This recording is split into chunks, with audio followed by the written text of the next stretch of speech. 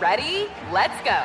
Give me a vacation. Vacation! Give me a golf course. 70 courses! Let's get a water sport. Paddleboarding! Can I get excursions? Whale watching! Time for chill vibes. Beach yoga! How about a garden tour? Balboa Park! Give me a dolphin. What's that spell? San Diego! If you're happy and you know it, San Diego is the place to show it. Book your trip at sandiego.org. Funded in part with the City of San Diego Tourism Marketing District Assessment Funds.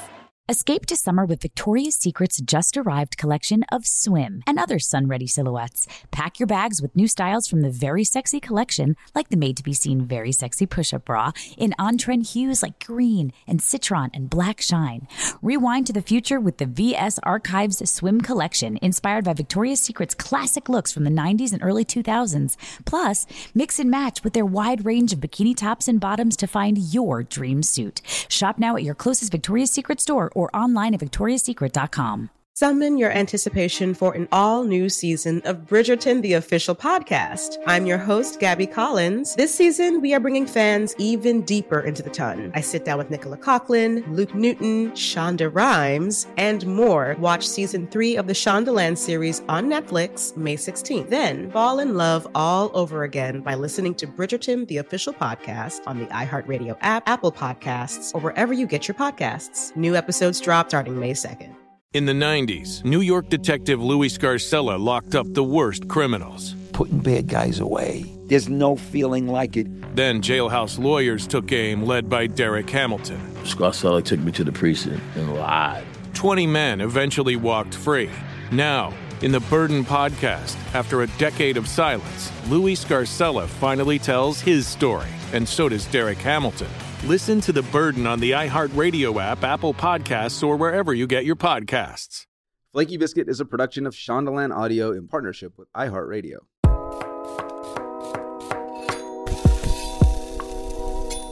All right, welcome to Flaky Biscuit, where each episode we are cooking up delicious morsels of nostalgia, I hope. We like to make meals and recipes that have comforted and guided our guests to success. Each episode, I'm creating a recipe from scratch, as you all already know.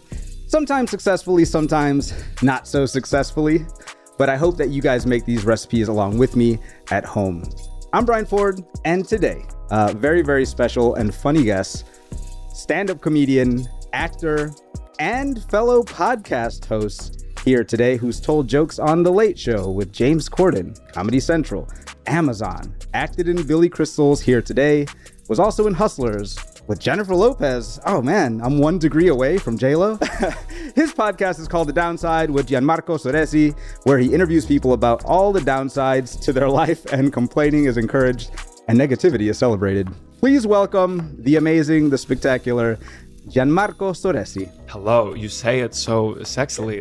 It's great. No one says it like that. It's wonderful. Wow, not even your girlfriend? Damn, I need to calm down. No, she goes, Johnny. Yeah. Is that your nickname? Only my dad, and then I let her into that club. Johnny. Yeah. No, I'll stick with the Gianmarco. Yeah, it's amazing. I love Italy. We actually just got engaged in Italy. We took a family trip to Italy. You got engaged, like you proposed. I proposed to her on the Amalfi Coast, yeah. And did she know it was coming? I think that she probably figured we were going to unite our bond at some point, but she wasn't ready for it at that moment, I don't think. Oh, no, yeah? No. Now, was the family there? Did you do it in private? The whole family was there. Oh. Watching from the bluff down onto the beach of the villa. You had to have felt confident then. I mean, you're not going to risk that. I did it like a disaster, to be honest. It was wild. But anyway, I do love the Italian language. I've studied it. My brother also speaks lots of languages. My dad used to speak a lot of languages. Do you speak Italian? Because I don't speak Italian. I don't speak Italian any more than like someone who pretends to speak Italian. I can say I speak Spanish. So okay, sure. I can say a few sentences. I can get around. I can order food. I can say people's names. That's more than me. Because Italians come up to me, they hear my name, and they're like, buongiorno, blah, blah, blah. And I have to be like, oh, no, I don't speak to Italians. Oh, damn. So that's real. Yeah, I did Rosetta Stone twice. So you learn how to say egg? But the only thing I remember is Rosetta. Rosetta. So how do you pronounce what I made for you today? Ooh. Ravioli. Ravioli. Do you really add the R? Ravioli. So I don't know. I have a lot of Italian friends. I've worked with Italians, and I've never Every time I do that, people seem to think it's okay. Like, I'm not trying to do it in jest. I genuinely, I just want to like be Italian sometimes. Yeah, you know yeah. What I'm saying? Like ravioli. I want to. Yes, I mean, you kind of got it. You got a natural. I faked the accent for a couple of voiceover jobs in my life. You do a lot of VO. No, I auditioned for a lot of VO though, and that's the only accent I can do. Kind of ravioli. Well, when they see your name and they see you pull up to an audition, I'm assuming that's what they want. Sure, and I say I'm more Jewish. I'd rather do like kind of this thing, you know, so you could a lot of stutter. I think if there's a real Italian there, I'm losing that job real fast. I don't even know how Italian I am. My dad pretended. He exaggerated. Oh, so your dad was Italian, your mom is Jewish. Jewish. Got it. And my dad raised me, before I could understand fractions, he told me I was 100% Italian. And I would watch The Godfather. That's my whole like Italian knowledge was The Godfather. And I loved it so much. I went through a phase where I wrote on my spelling test, I wrote Gianmarco Soresi Corleone. Wow. I added Corleone. And my mom was livid. And she said, he's a murderer. You can't do this. And then one day I went to Italy after college and I wanted to meet like this extended family my dad was always talking about. And when I got to Italy, I said, okay, where are they? And my dad was like, I exaggerated a little. I'm not sure. They're there somewhere. Yeah. Soresi. On Instagram, some people reach out sometimes. They're like, Soresi. Hey, we're related. There was a street. There was a pasta called Soresi pasta. They have a picture of. That's the only proof. That's my DNA test. Damn, that's amazing. I tell you what, though, man, cling on to that. I am. I have no choice. I'm not even taking a DNA test because if I'm not Italian and my name is Gianmarco Vincent Soresi. Oh. Wow, so let's just see how Italian you truly are because don't worry, I'm not coming at you, but I would like you to let our listeners know the specifics of what your nostalgic meal is. What did you have me cook for you today? So I had you cook a ravioli. And again, I don't know if this is because it's Italian or just my parents are divorced and I was with a single dad for a lot of the time, but ravioli was the meal that he was making for lunch, for dinner, for breakfast. If it was a Saturday, it was easy. You boil the water, you throw it in. Even I could do it. And then he'd put on tomato sauce and he would say, sometimes he used to say we had a secret Soresi sauce. I learned later it was just ragu with some sugar added. But at the time I was like, oh, the ancient Soresi sauce. When, you know, you need to pass this down generation to generation. Yeah. And ragu has it covered. So was there a specific brand of ravioli? Was this made fresh? Was it? Give us the deets. No, it was not made fresh. There was nothing made fresh at my dad's house. Dear God. I sent you the name. I forget Buitoni, right? Yes. The beef. Yes. Buitoni beef ravioli. I texted my mom to be like, is this the one? But the moment I saw the picture, I was like, that's the one. That's all we had in our fridge. And he'd pack it for me for school. He'd put it in this like awful container. And the smell, something about tomato sauce. It's stinky. Yeah. If it's not fresh right out the thing, it's an awful meal to eat. And it like stains the container It stains the container. It's so gross and you can't get into the nitty gritty of the thing. And I would have the tool that you open it. It was like a fork and a spoon. And it was really revolting. I think it's one of the reasons I didn't have a lot of friends in middle school. Damn, because of the Soresi secret sauce. Yeah. That sucks. Yeah, kids don't appreciate legacy they at don't. that age. They don't know what's going on, truly. Yeah. I will say my sister and I, who's actually right here, we see Buitoni quite a bit. I'm not going to... Yeah, so we are from New Orleans, you know, and in New Orleans, there's not the greatest Italian food in New Orleans. There's some spots. Yeah. You know, there's some spots, but, you know, we Hispanic and stuff like that, so we didn't really know, like, what is ravioli supposed to really taste like? So when we had Buitoni, that was like, we had Buitoni tonight. Like, we're going to have some, you know what I'm saying? Wow. Like, they have the tortellinis, the little, the 5 cheese family pack. Yeah. Those are absolutely fire. That was a big night for your family. That was a big night, man. Put a little white sauce on there, or sometimes just put olive oil, salt, and pepper on it. Ooh, you'd add stuff to it. And Parmesan cheese, yeah. Okay. Maybe that's the Ford secret sauce. Yeah. That's advanced. We did none of that. I was eating it out of the pot.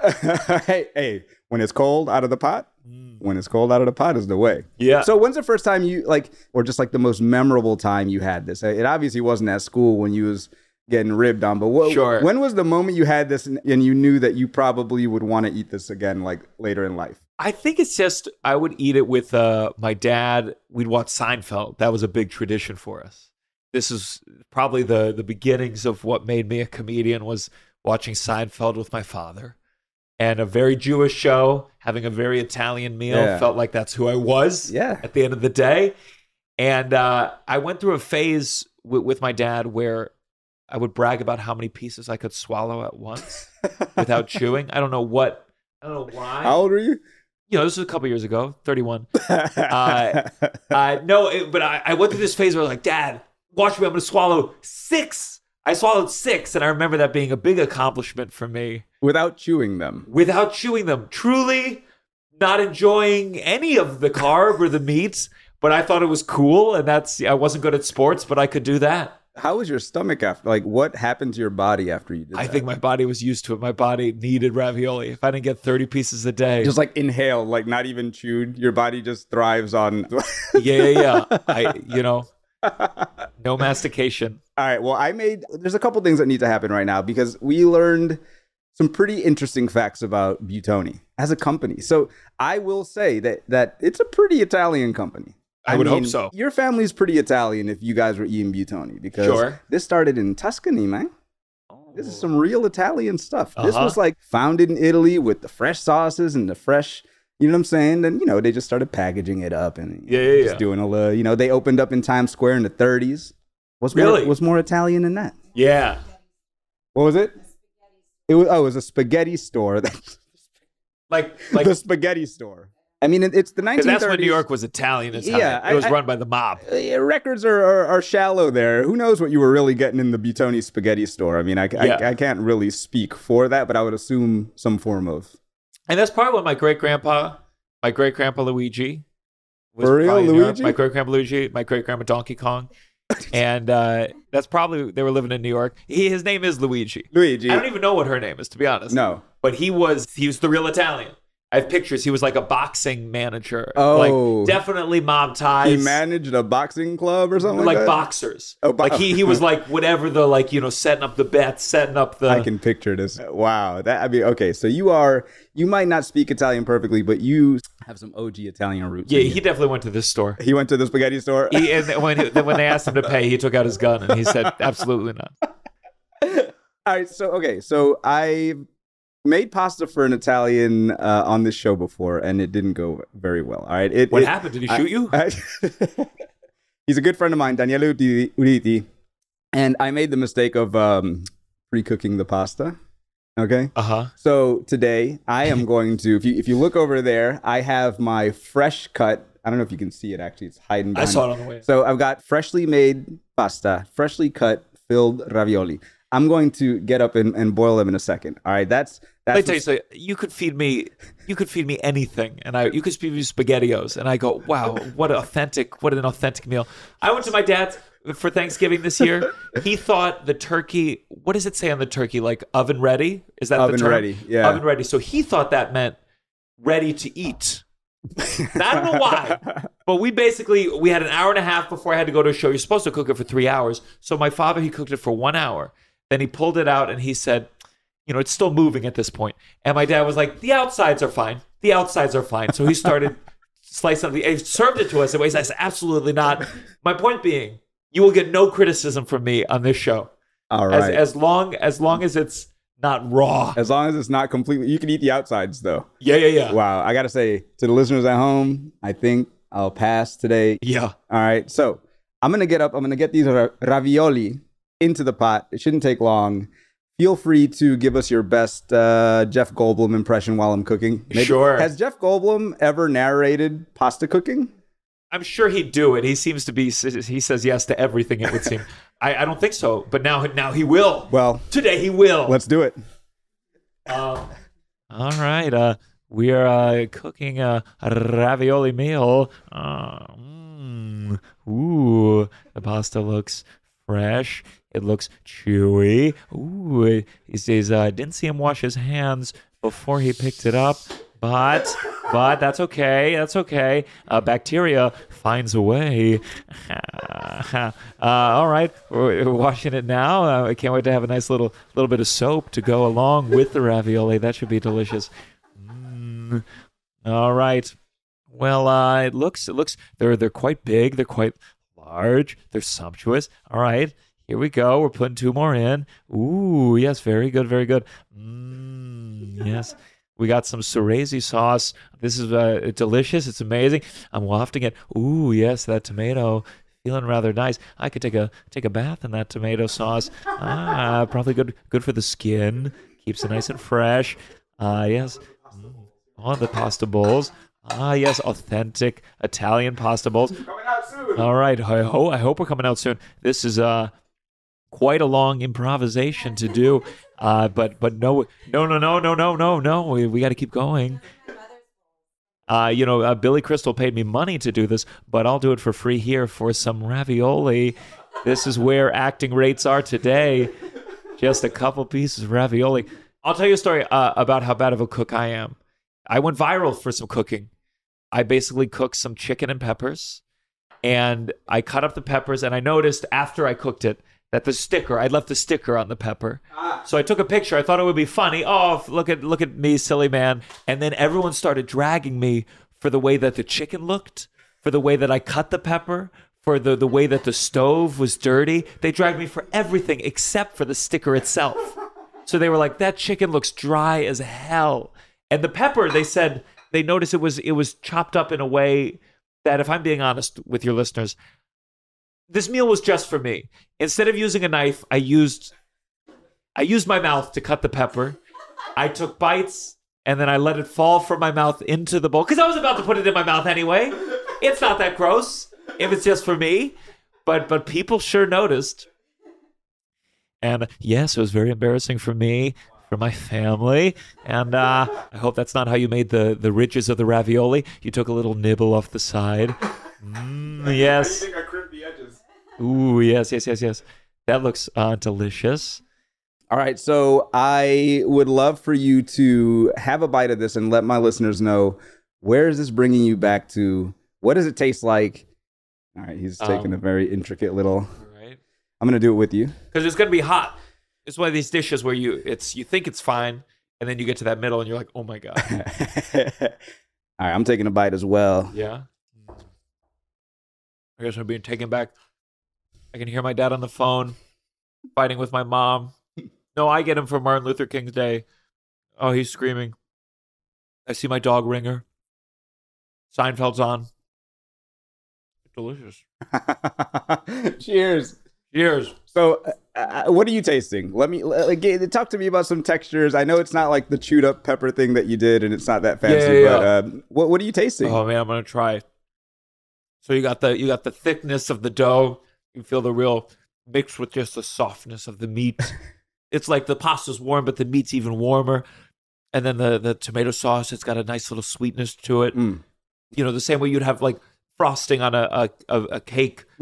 Cake batter, you have the sweetness of the pasta. Oh yeah, on the density of the pasta. I can tell you're Italian because you're speaking with your hands too. Yes. I like the little tickle motion that you just did there when you said sweetness. Tell me about the meat. How's the meat made? So I'm gonna, this recipe will be on Shondaland.com, of course, so that our listeners can cook this along with me. And in the recipe, you mentioned it was a thick pasta. I have a rolling pin. I don't have a pasta roller machine here, so that's about as thin as my frail arms could do. So I made a simple egg yolk dough, 1 egg for every 100 grams of flour. That's a typical ratio if you're making pasta. So I made the dough. I rolled it out with a rolling pin, and I filled it with So I looked up Buitoni's meat ravioli. I looked up what was in it, and it said ground beef and ricotta. That's it. So interesting. I did a ground beef saute, Trade Fair's finest 80/20 chuck roast, $2 a pound. Added some oregano, some salt, some pepper, a little bit of smoked paprika just to kind of, you know what I'm saying? And then I mixed it with ricotta, and then I filled it, and then I crimped it. I mean, it wasn't as bad as I thought it was going to be. It was a relatively quick process. And the sauce, I typically buy whole peeled tomatoes in a can, crush them up, and add some salt to them. And then I heat it up. That's pretty much it, man. It's delicious. Can I add some cheese on this one? Yes. Add some cheese on your last bite. With my hands? With your hands, yes. Although I didn't see you wash them. All right, we're getting a little cheese bite here. So Gianmarco is choosing to potentially clean his plate. All right, that would be, I feel like, quite a success. Oh, if you were to ask me. It's delicious.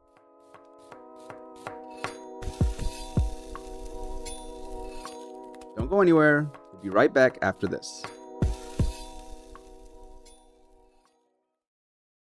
Escape to summer with Victoria's Secret. Pack your bags with just arrived swim, cover-ups, corset tops, and other sexy silhouettes. When the sun goes down, opt for bold and blingy styles, like the made-to-be-seen Very Sexy Push-Up Bra from the Very Sexy collection, in on-trend hues like black shine, green, and citron. For a glam statement, pair them with your favorite jeans and bring the heat.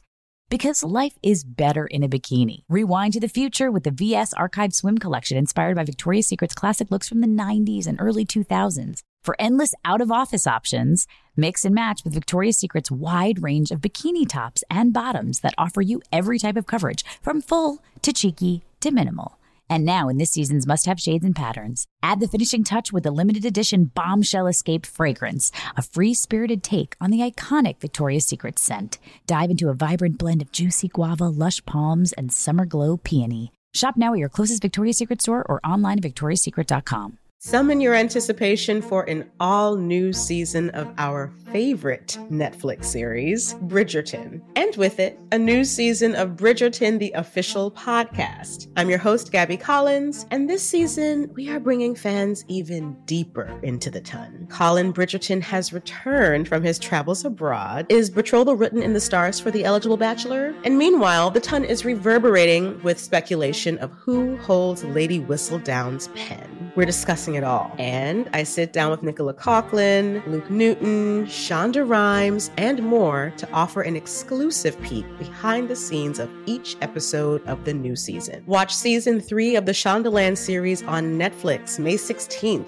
Then fall in love all over again by listening to Bridgerton, the official podcast on the iHeartRadio app, Apple Podcasts, or wherever you get your podcasts. New episodes drop starting May 2nd.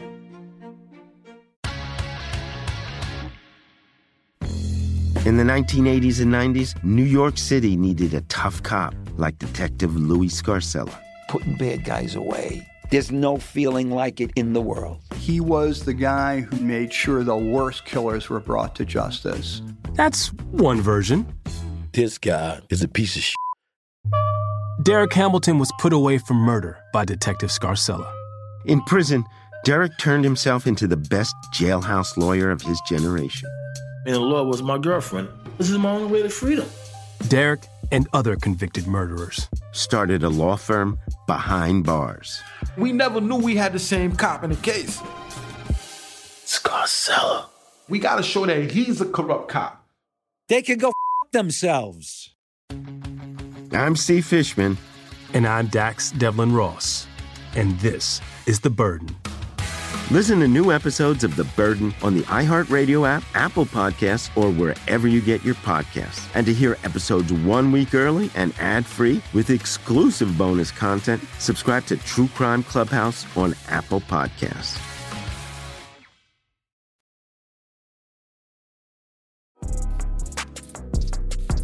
All right. Let's just jump back in.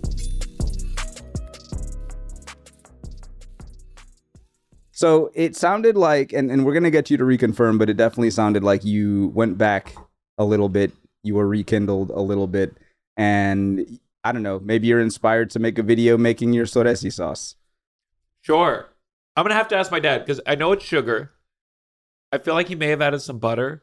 Like he made it the most unhealthy sauce you can possibly in the world.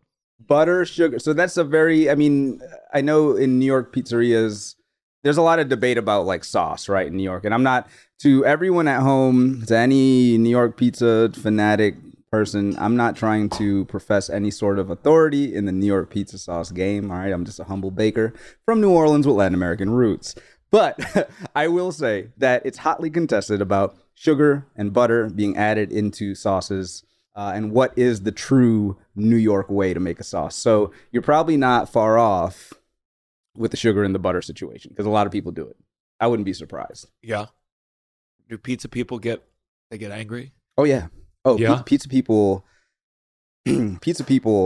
are pretty cutthroat in this, and bagel people.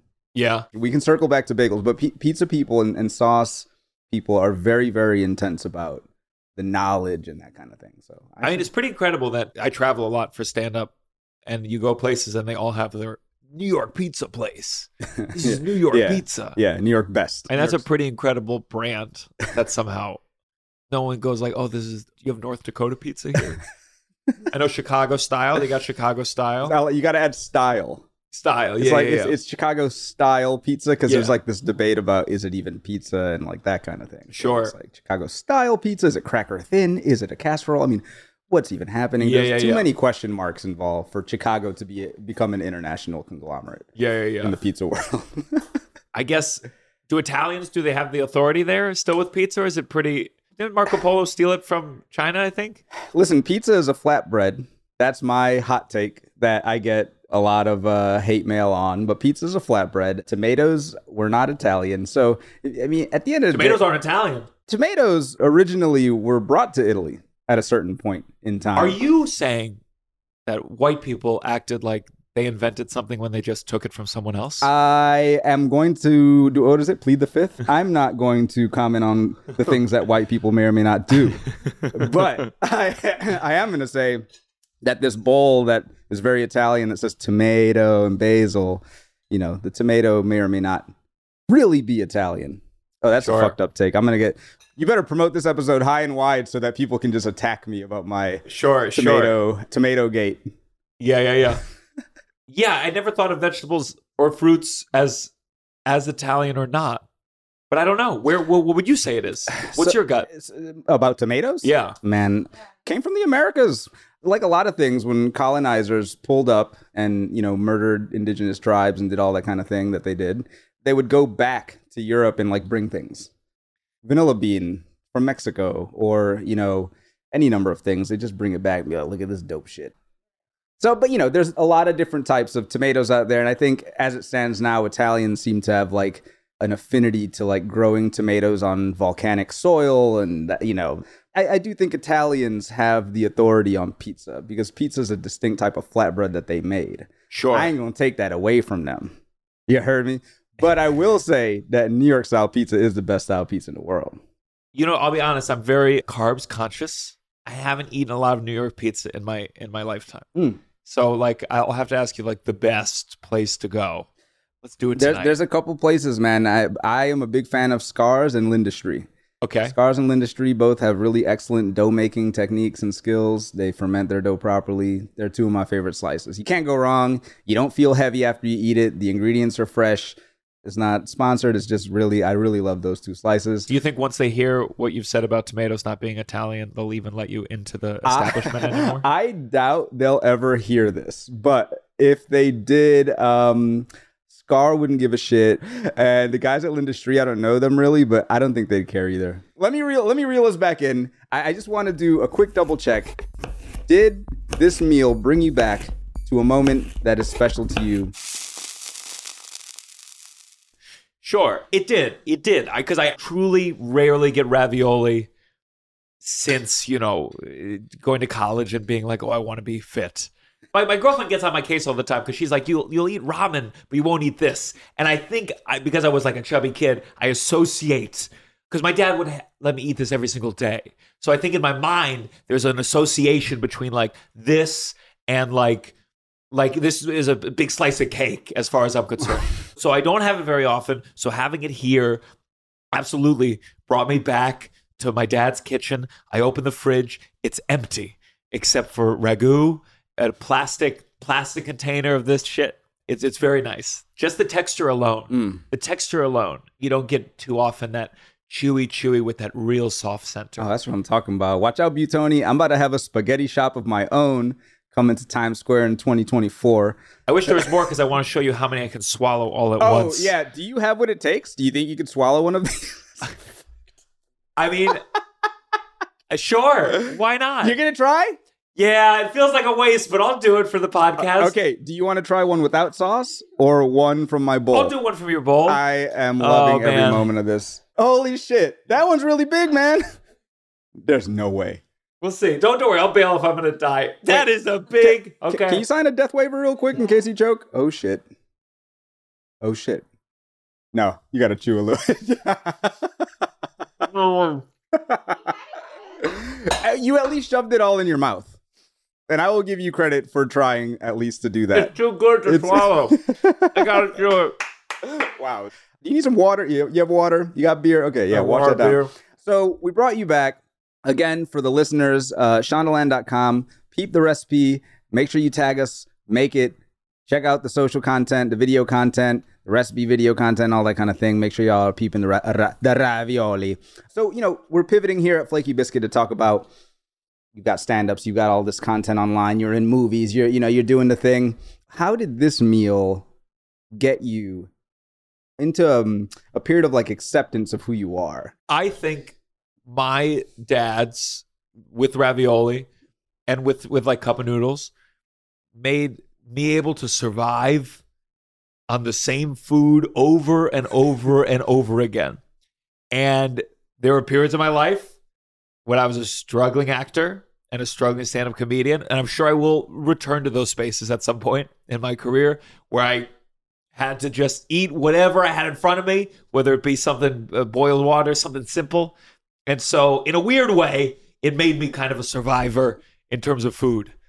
My girlfriend, if she sees some of the meals I cook, she's like, where's the and I go, we don't have time for that. We don't have the money for salt. We're just eating what was in the can. And so listen, first it was delicious. I loved ravioli. But I think my dad's cooking style made me go I can survive on anything. And I think that made me able to do this profession. I love that. Yeah. I love that mentality. There's only one way in life to succeed, and that's to get it done with what you got and try to keep getting a little more piece of the pie. And I think the smell made kids not like me. And, you need to be unpopular to be a comedian. You got to go through that at some point in your life. That's a real take. Oh, yeah. You grew up in Potomac, Maryland. Potomac. You saw my eyes struggle to pronounce Potomac, I guess. Is that a food town? What's y'all eating, the crab cakes type thing? Or no, that's deeper in Maryland. Maryland, there's parts of Maryland for crabs. But Potomac is boring. There's no culture. Potomac has zero culture. If we got pizza, it was shit pizza. If we got ravioli, it was out of the box. Potomac's awful. How long did you live in Potomac? My whole life. Man, you just done shit all over where you're from. Potomac sucks, man. Everyone's getting divorced because they can't even enjoy their food. It's a miserable place. Now, I feel like you could take this and get an ambassador role with Potomac and revive it. There's Italian towns that pay people to move there. You could be the start of a movement where you just get people to go to Potomac and make it poppin'. Sure, I'll try. That'll be my life's goal. It's very expensive. It's like the kind of rich people who you're you shouldn't have money because you don't even know how to enjoy it. You don't know how to enjoy it. You just got money to give it to your lawyer. You suck. My dad and stepdad still live there. But oh, man. Let me tell you something right now. So not only is there's no food, it's just a bunch of rich people. Just a bunch of rich people with so much property so they can isolate themselves from any kind of community or culture. It's a 30-minute drive just to get out of the driveway. Damn. It's a terrible place. Man. All right, Potomac. So we ain't getting no sponsorship deals. And they'd be lucrative too. So you're really missing out. Potomac would eat this meal and they'd be like, so spicy. Oh, that tomato sauce was kind of spicy. Why didn't you tell me? I feel that I could thrive in Potomac. I'd be a foreign entity. They might be in awe of me. They'd be like, yo, look at this guy. Yeah, they love foreign entities there. Yeah, foreign. You know what I'm talking about when I say foreign entity, right?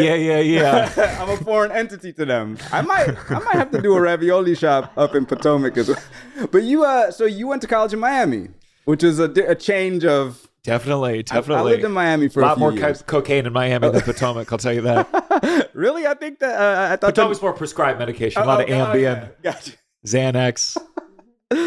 Damn. Zero redeeming qualities. Zero. We don't want anyone ever to go there. Yeah. Besides if you're visiting your dad. Yeah, I don't ever want to go there. Exactly to your earlier point. Savagery today. The ravioli has really brought something out in Gianmarco. We're going off the rails. I'm back in my childhood. You're right. I feel it. Potomac, you better watch out. We're coming. How was the Miami experience? Was that culinarily? Yeah, I need to go back and have more because I ate a lot of the cafeteria food. I was trying to learn how to cook badly. I remember I tried cooking chicken once. Thank God I had a girlfriend at the time. I didn't have time to cook the whole chicken, so I said, okay, and I put it in the fridge, and I was like, I'll cook the rest later. Well, hold on. you par cooked the chicken? What you think is what happened, yes. I cooked it, and I said, oh, shit, I don't have enough time. It's still really pink in the middle. And so I said, I know what I'll do. It made sense to me. It still makes sense to me. Treat it like a steak, But I put it back in the fridge, and then later I went to cook it, finish the job. And my girlfriend was like, no. That's not how you do it. Damn. That's what I had instead of like glorious Caribbean food. How long y'all been together? No. That was the last relationship. Oh, that was my bad. I must have spaced out because I was hearing about the raw chicken going back. Once she took a bite, she said, "We're over." Oh, for real? Like legit? No. There were other horrible things. No. It wasn't just that. It was my neediness and my OCD. Oh, gotcha. The chicken was not as big a problem. I don't think. No. But it was a problem for sure. I feel like if the chicken had been better, it would have made up for all the other flaws I have as a human being. I can say right now with 100% confidence that if you could put a few good meals in front of your lady, you might be able to get away with some, you know what I'm saying? Being a piece of shit? That's essentially what you're saying. You cook a few good meals. You could combine the anniversary, Valentine's Day, birthday, and Christmas all into one. Yeah. We're talking about more simple things. We're not talking about like overall behavioral flaws. Like, we're talking about the more simple things like, oh, damn, like, it's your birthday. I just made the reservation. Like, you know what I mean? The little things. That's all. I know. I know. That's the best motivation I've ever had to cook in my entire life. When I forget the reservation. Yeah. Let me tell you right now, because then you get to whip up something from the soul and on a budget and whatever I'll you got. I'll be opening that can. I'll be like, this is from the soul, baby. Were you doing stand-up comedy in Miami? When were you like, oh shit, I'm actually funny? Well, I went to college for musical theater, which is embarrassing. It's like having a degree in imagination. And I think I realized while I was getting the degree that I was wasting my life. And so I started comedy. I did a summer camp in New York after junior year of college. And I took a class where, it's a scam. You pay money. And the bottom line is at the end, you have to perform 5 minutes in front of people. Mm-hmm. I think of all the things I've ever done, that was what I was most naturally good at. But I didn't do it for a while. It's a very different lifestyle. You give up nights for the rest of your life. Yeah. And so I didn't do it. I moved it to New York. I did a lot of theater. I did theater for years. I mean, I've shared the stage with some people who have gone on to become huge real estate agents. I failed, I did a little commercial stuff here and there, but then I wrote a play, and in the play, I talked to the audience a bunch, and people were like, we like that part. The rest, not so much. And I said, okay, I'll focus on that. And then so 8 years ago now, just started doing stand-up at a garbage comedy club called LOL. Uh-huh. Garbage Where's club. that at? It's here in New York? It used to be in Times Square. Then it moved. The owner had a gay bar. He said it was a gay bar. I'd never seen it. Once he lost the lease, he moved LOL to the gay bar. Mm-hmm. And I went there and I thought it would be like, ooh, a gay bar, maybe it'll be nicer, higher quality. I don't know a gay man alive who would step foot in this bar that I saw. It was the same decor as the comedy club. It's just Lil Nas X was playing on the TV from time to time, and that's what made it a gay bar. Mm-hmm. And now it's a comedy club. And I stopped working there a couple of months ago. I said, no more. Now that I'm on the Flaky Biscuit, I think I can. Oh, man, yeah. I can move past this unpaid work. You made it to Flaky Biscuit. You made it all the way in your career. That's what every single guest has been telling us. So that's where I really got my legs. It was performing for terrible shows, but they were packed with tourists who had just been scammed, who was told Chappelle might show up. And instead of Chappelle, it's me. That's legit what happened? Yeah, they're sold on like a celebrity might stop by. If Roseanne passed the club in the 60s, they'd be like, she could be here tonight. There's a chance. That's how I learned comedy. Nice. We watched Shelf Life last night, and it was, to be honest, the funniest thing that happened in Shelf Life was the two old men that you said were on the Titanic or something along those lines. Yeah. That killed me. I was absolutely dead. But something that was really interesting to me that I wanted to ask you about, you made a disclaimer about being Jewish before making a Jewish joke. Sure. What was your question? How is that played like in your comedic life? I mean, the first thing you said to me was like, I don't really speak Italian and, this, that, and the other. Like, I feel like my work evolves as I evolve. And I'm like, is that, do you find that to happen as well? Absolutely. I think, again, I was raised with this perception of being like very Italian. And my mom didn't practice much of Judaism. Her parents told her she could either have a bat mitzvah or a sweet 16 when she was 12. And she was like, I'll wait for the sweet 16. And that was kind of like the end. So we went to temple once a year. all that stuff. And then I think like becoming a comedian, there's a Jewish heritage in comedy. And I look at the comedians that I like Seinfeld, of course, many years ago, Woody Allen at the time. Things have changed. But I think like that's part of the embracing of the Jewishness. My girlfriend grew up in New Orleans in a Chabad community. Oh. So she's no longer practicing, but it's a big part of her life. So being with her has made me feel closer to like my Judaism and understanding it. And then I also think there's a weird strain because feels like more anti-Semitism recently. There's something about when a group of people hate you for who you are that does make, at least for me, make me kind of identify with it more. Yeah. Or understand it more or feel unified in a sad way with my people. I was in Houston. This has happened 3 times now. I was on stage. I said, I'm Jewish. And that's all I said. And someone in the audience went, yuck. Oy. And I was like, joke's on you. That's Hebrew for a great job. That was a joke. It's okay. You thought it was real. You're going to go up to Jews all the time. Now you're like, yuck. What? Why are you upset? Great job. No. That's why I had to tell you. I think like all that stuff has just made me think about it more. Like I have a bit now of like, I've had people say to my face, they say the Jews run Hollywood. And I'm like, well, then how about a thank you? Okay, we're doing pretty well, I would think. Have you ever seen a Christian movie? They're terrible. Oh, let me guess, the main character is Jesus Christ? Wow. Oh, he died. I wonder if he'll come back to life again. You fucking hack. So it's a weird thing where it's like, obviously gives you a lot of comedic mileage, you know? Like when you're able to talk about culture, everyone has some knowledge of that culture that you can then play off of.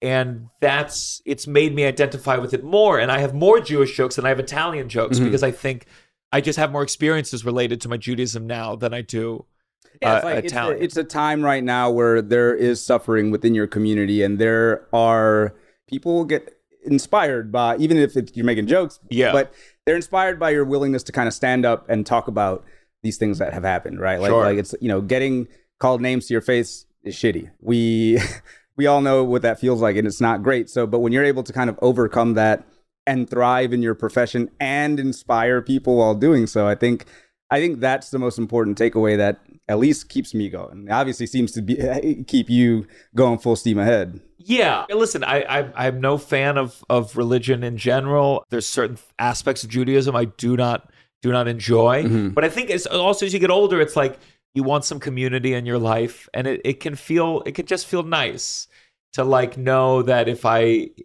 run to a stranger and they happen to be Jewish, there's some interesting things to talk about. And it's something that my girlfriend just really had from her Chabad upbringing that I admire. And then we go to temple and I go, I don't admire this anymore. I'm Italian again. Get me out of here. Get me out of here. Let's go watch The Godfather. 1, 2, or 3? Oh, it's gotta be 1. It's gotta be 1. No, but the then classic. Sonny getting shot in that second one, that's a really visceral scene in my mind. Yeah. There's so much dread. Yeah. 2 is when that guy gets stuck in the revolving door. They kill like all the mob bosses. So that was good too. Vintage De Niro. Yeah. 2 is pretty great. I saw 3 when I was so young that I didn't know it was bad, I guess. And I haven't seen it again as an adult. Because everyone says it's so bad. Yeah. I think I've seen it maybe 1 or 2 times. And the director put his daughter in it, and that's always going to rub people the wrong way. Yeah. And Al Pacino was pretty good in it, though. Yeah, but that's when he was starting to get a little too Al Pacino-y for people. Oh. Just when I was... And you're like, Jesus Christ, let's get some colors here. Let's get some soft tones. Look, thanks for, opening up and sharing about your culture, your heritage, and how that kind of, it's tough to talk about. I get put into positions where I'm like, oh yeah, I'm Afro-Honduran, or like, what does that mean? Where is Honduras? Is it in Mexico? Why are you black? What do you speak Spanish? Why do you speak English so good? And the whole, my sister and I was about to ask, dealt with that kind of thing. Why do you speak English so good? I was going to ask that. I've been waiting to ask that. I didn't want to interrupt the flow. Yeah, I was kind of saving that explanation. I had to help you understand where Honduras was first. It's in Central America. I had to teach you about colonization and how ingredients had been taken away and all that kind of thing. Then I was going to explain to you. I think you should have a show where you bring on guests and you have food that's important to their culture. Then you explain to them how they actually stole that from someone else's culture. That would be dope. It would be dope. Actually. And then you make them do the dishes after. You say that's what you get for stealing this. Oh, Gianmarco. Hungry for more flaky biscuit? Stay tuned.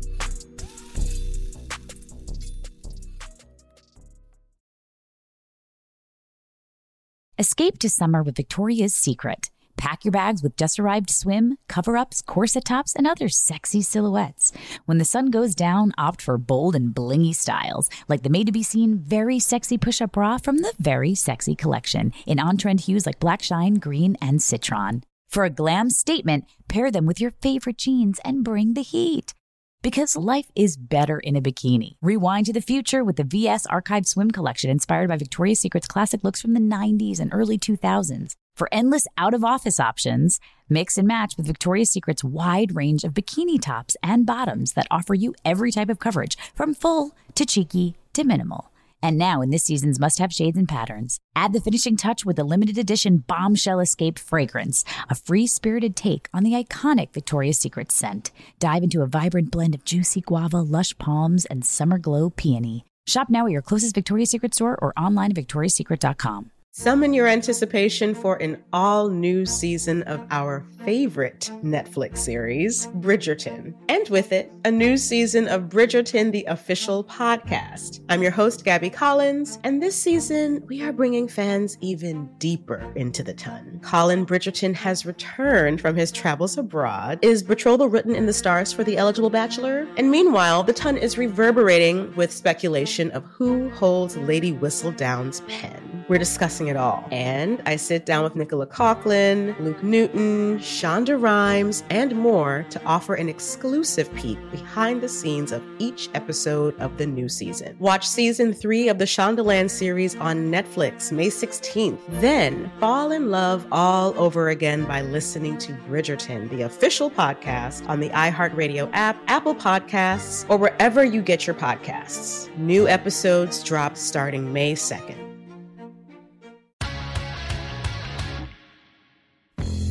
In the 1980s and 90s, New York City needed a tough cop like Detective Louis Scarcella. Putting bad guys away. There's no feeling like it in the world. He was the guy who made sure the worst killers were brought to justice. That's one version. This guy is a piece of shit.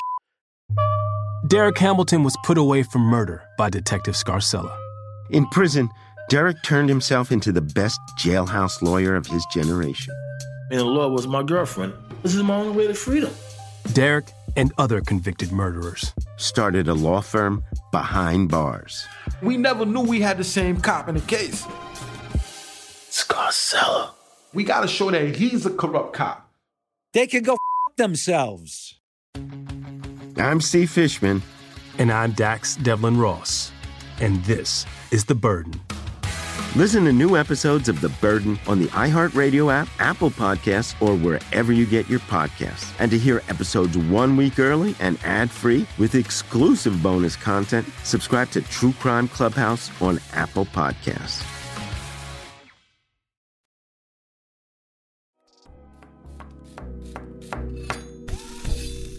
Welcome back to Flaky Biscuit.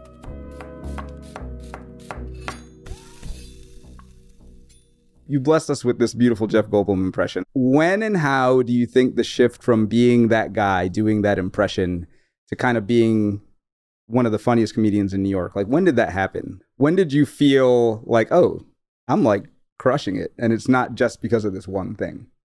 Just to be clear, I think my PR person told you to say the funniest comedian in New York, not one of the funniest comedians in New York. Let me rephrase that. Hold on. To being considered the hands-down absolute funniest comedians in New York right now. Thank you very much. It was a thought. I think once I did it in that Billy Crystal movie, I said, okay, it can't go much better than this. Like anything after that is going to be a disappointment. What am I going to get asked to do, like a Jeff Goldblum impression on like a cooking podcast? So I decided like I'm going to retire that for good. And you know, it's hard, I think, with comedy. First of all, I'm not a great impressionist. I can do like 2. And I think like if you lean on impressions too much, you're not finding the really funny thing because they're partially just laughing at the voice you're doing.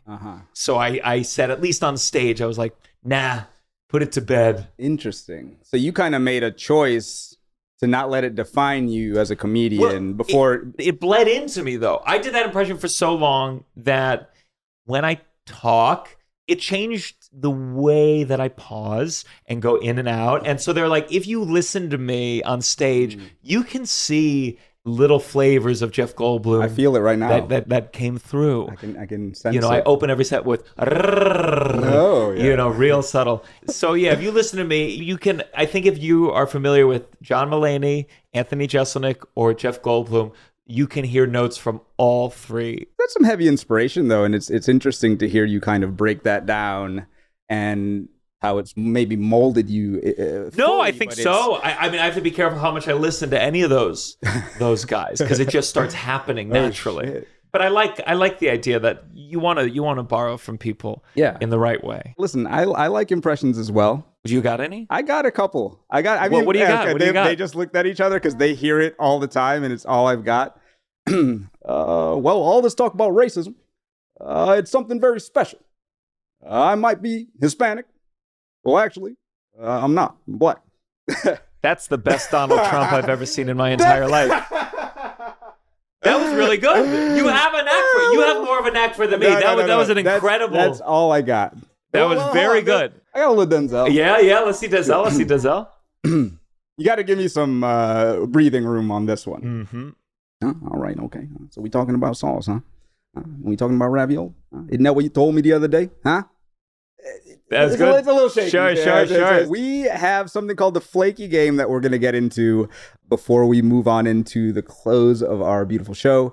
But I do want to know, and I'm sure my listeners are curious, what's next for you? What is in the pipeline that you can talk about? Yeah, I can talk about all of it. I'm touring. I'm just on the road pretty much every weekend going around America.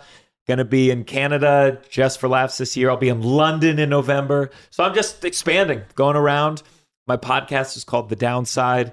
And then I'll film a special this year. And it'll probably go on YouTube. All right. Because that's what we do these days. Moving into the flaky game, as I promised. The longest ravioli measured so far was blank and was achieved by Amway Russia in St. Petersburg on August 3rd, 2013. I was literally reading about this yesterday. So essentially, how long was the longest ravioli that was made in Russia? Okay, let me think. Oh, I'm supposed to give you 3 options. Oh, thank you. Okay, good. This man was straight up like, all right, well, fuck it. Let me try to deduce. Option 1, 600 feet. Option 2, 35.5 feet. Option 3, 96 feet and 1 inch. 35.5. Wrong. Why did you pick that? You were very confident. Because 96 that's too much for ravioli. Ravioli, is a 96. I couldn't swallow that to save my life. No, you couldn't. 96 feet and 1 inch is our longest ever ravioli. It was filled with chicken and onion. Were they making pierogies? Was that a ravioli? But did they put it on like a football field or was it on a plate? I've seen these things where like Domino's will make like the biggest pizza in the world. And it's literally just a bunch of pizzas next to each other. And then they like dump sauce on it with mops. Oh, God. I don't know. There are people starving in the world right now. No, they donate it. Great donation. Hey, you want the pizza we scrubbed with a mop? It's been sitting out 10 hours for the photo shoot. On a football field. All right, a couple more questions for you. The most ravioli made in 2 minutes is blank. And this was accomplished by Gino D'Acampo on the set of Let's Do Lunch with Gino and Mel. Talk about random. All right, so in 2 minutes, how many ravioli were made? Was it 33? Was it 1,000? Was it 982? In 2 minutes? In 2 minutes. It's going to be the small number. 35? 33. 33. It's 33. I like that. Yeah. I love it. That honestly... It's a pretty easy one. Was it 30 or 9 billion?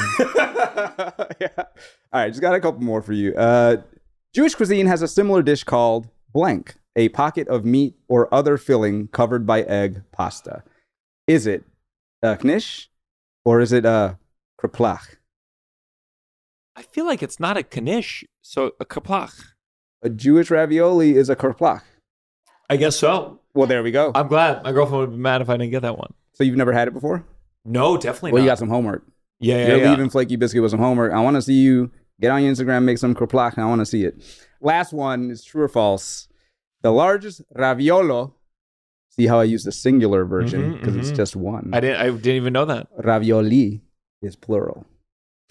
The largest raviolo weighs, so true or false, 79.5 pounds and was made by the Tatalgene Company in central Malta on May 4th, 2013.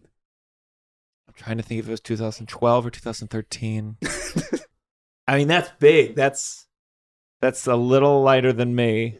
That's a big ravioli. Yeah, it is. And can I also say that the three, they're all in 20. So in 2013, something in the world must have been happening where people were trying to like break the record with ravioli because all three of these. True or false, though? 175 pounds. What's your take? It's got to be true. It's absolutely true. Yeah. Ding, ding, ding, ding, ding. We have an expert. All right. This has been phenomenal. We love to end our episodes talking about, the things that you like to do to help improve our communities and let our listeners know about something that you hold near and dear to your heart. I believe the Jewish Queer Youth Organization is something that you believe in. So I would love for you to tell me and my listeners, what can we do to support this cause and why is it important to you?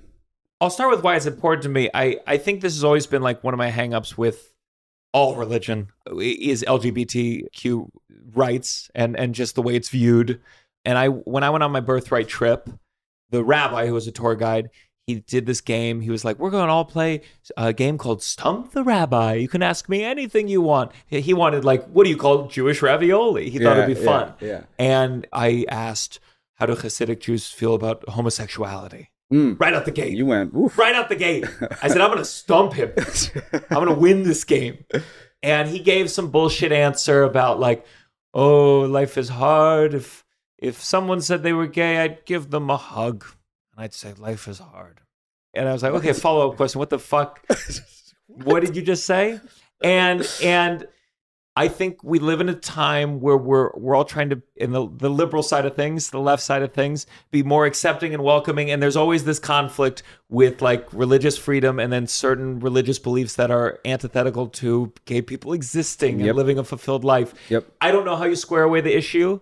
And it's easy for me because I wasn't raised in this Jewish tradition. But if you are raised in a Hasidic family, more Orthodox Judaism, big part of your life, it's got to be a struggle. It's got to be a real struggle, whether you just support LGBTQ rights or you are a member of the community.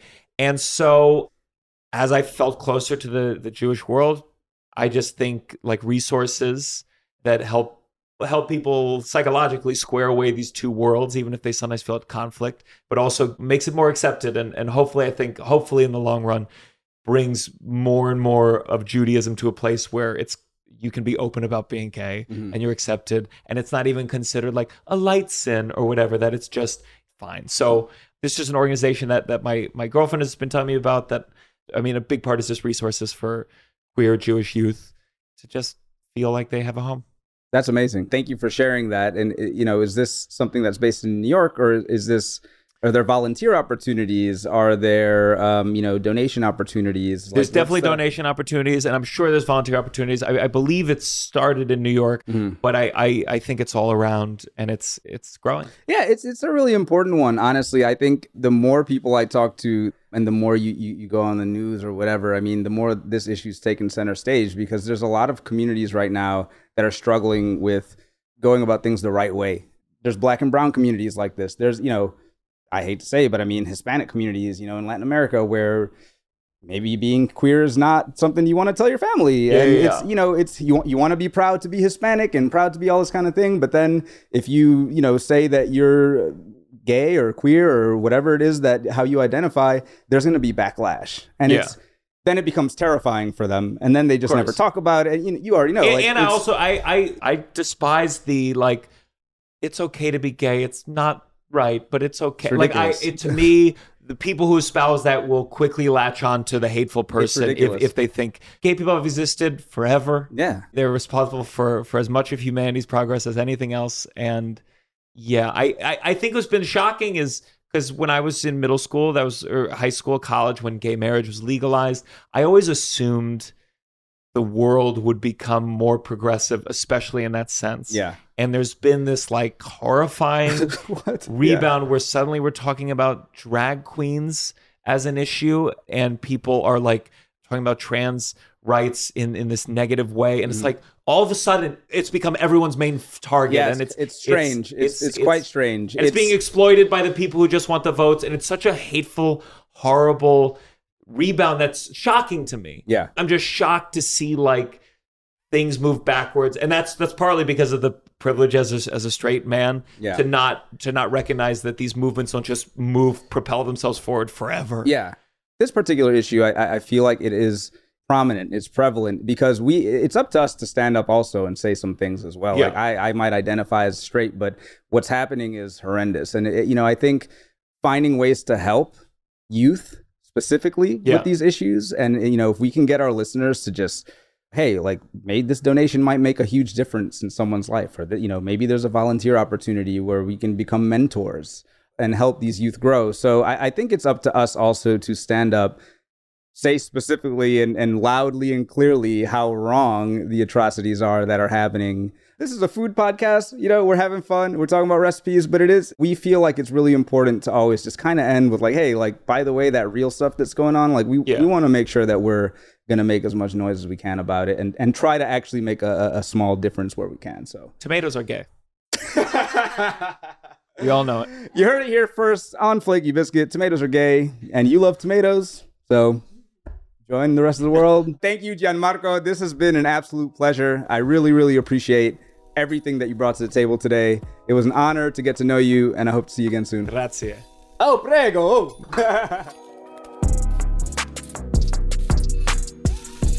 Thank y'all for listening, fam. If you want to make my version of Buitoni ravioli for yourself, which I know you do, find that recipe on shondaland.com. And my dough game is vicious, so come on now. And I want to know how it goes when y'all make it. Tag me, I'm Artisan Brian. Tag Gianmarco at Gianmarco Soresi, and post your photos, post your videos, and you should probably post some jokes, because I think Gianmarco likes jokes. He's a pretty funny guy. And don't forget to check out JQY, Jewish Queer Youth, at jqyouth.org. You can find my handle and all the links I mentioned in the show notes for this episode. So if you like Flaky Biscuit, you know what to do. Leave us a rating or review, share, subscribe, like, all of that. Flaky Biscuit is executive produced by Sandy Bailey, Alex Alche, Lauren Homan, Tyler Klang, and Gabrielle Collins. Our creative producer is Bridget Kenna, and our editor and producer is Nicholas Harder, with music by Crucial. Recipes from Flaky Biscuit can be found each week on shondaland.com. Subscribe to the Shondaland YouTube channel for more Flaky Biscuit content. Flaky Biscuit is a production of Shondaland Audio in partnership with iHeartRadio. For more podcasts from Shondaland Audio, visit the iHeartRadio app, Apple Podcasts, or wherever you listen to your favorite shows. Summon your anticipation for an all-new season of Bridgerton, the official podcast. I'm your host, Gabby Collins. This season, we are bringing fans even deeper into the ton. I sit down with Nicola Coughlan, Luke Newton, Shonda Rhimes, and more. Watch season 3 of the Shondaland series on Netflix, May 16th. Then fall in love all over again by listening to Bridgerton, the official podcast on the iHeartRadio app, Apple Podcasts, or wherever you get your podcasts. New episodes drop starting May 2nd. In the 90s, New York detective Louis Scarcella locked up the worst criminals. Putting bad guys away. There's no feeling like it. Then jailhouse lawyers took aim, led by Derek Hamilton. Scarcella took me to the precinct and lied. 20 men eventually walked free. Now, in the Burden podcast, after a decade of silence, Louis Scarcella finally tells his story, and so does Derek Hamilton. Listen to The Burden on the iHeartRadio app, Apple Podcasts, or wherever you get your podcasts.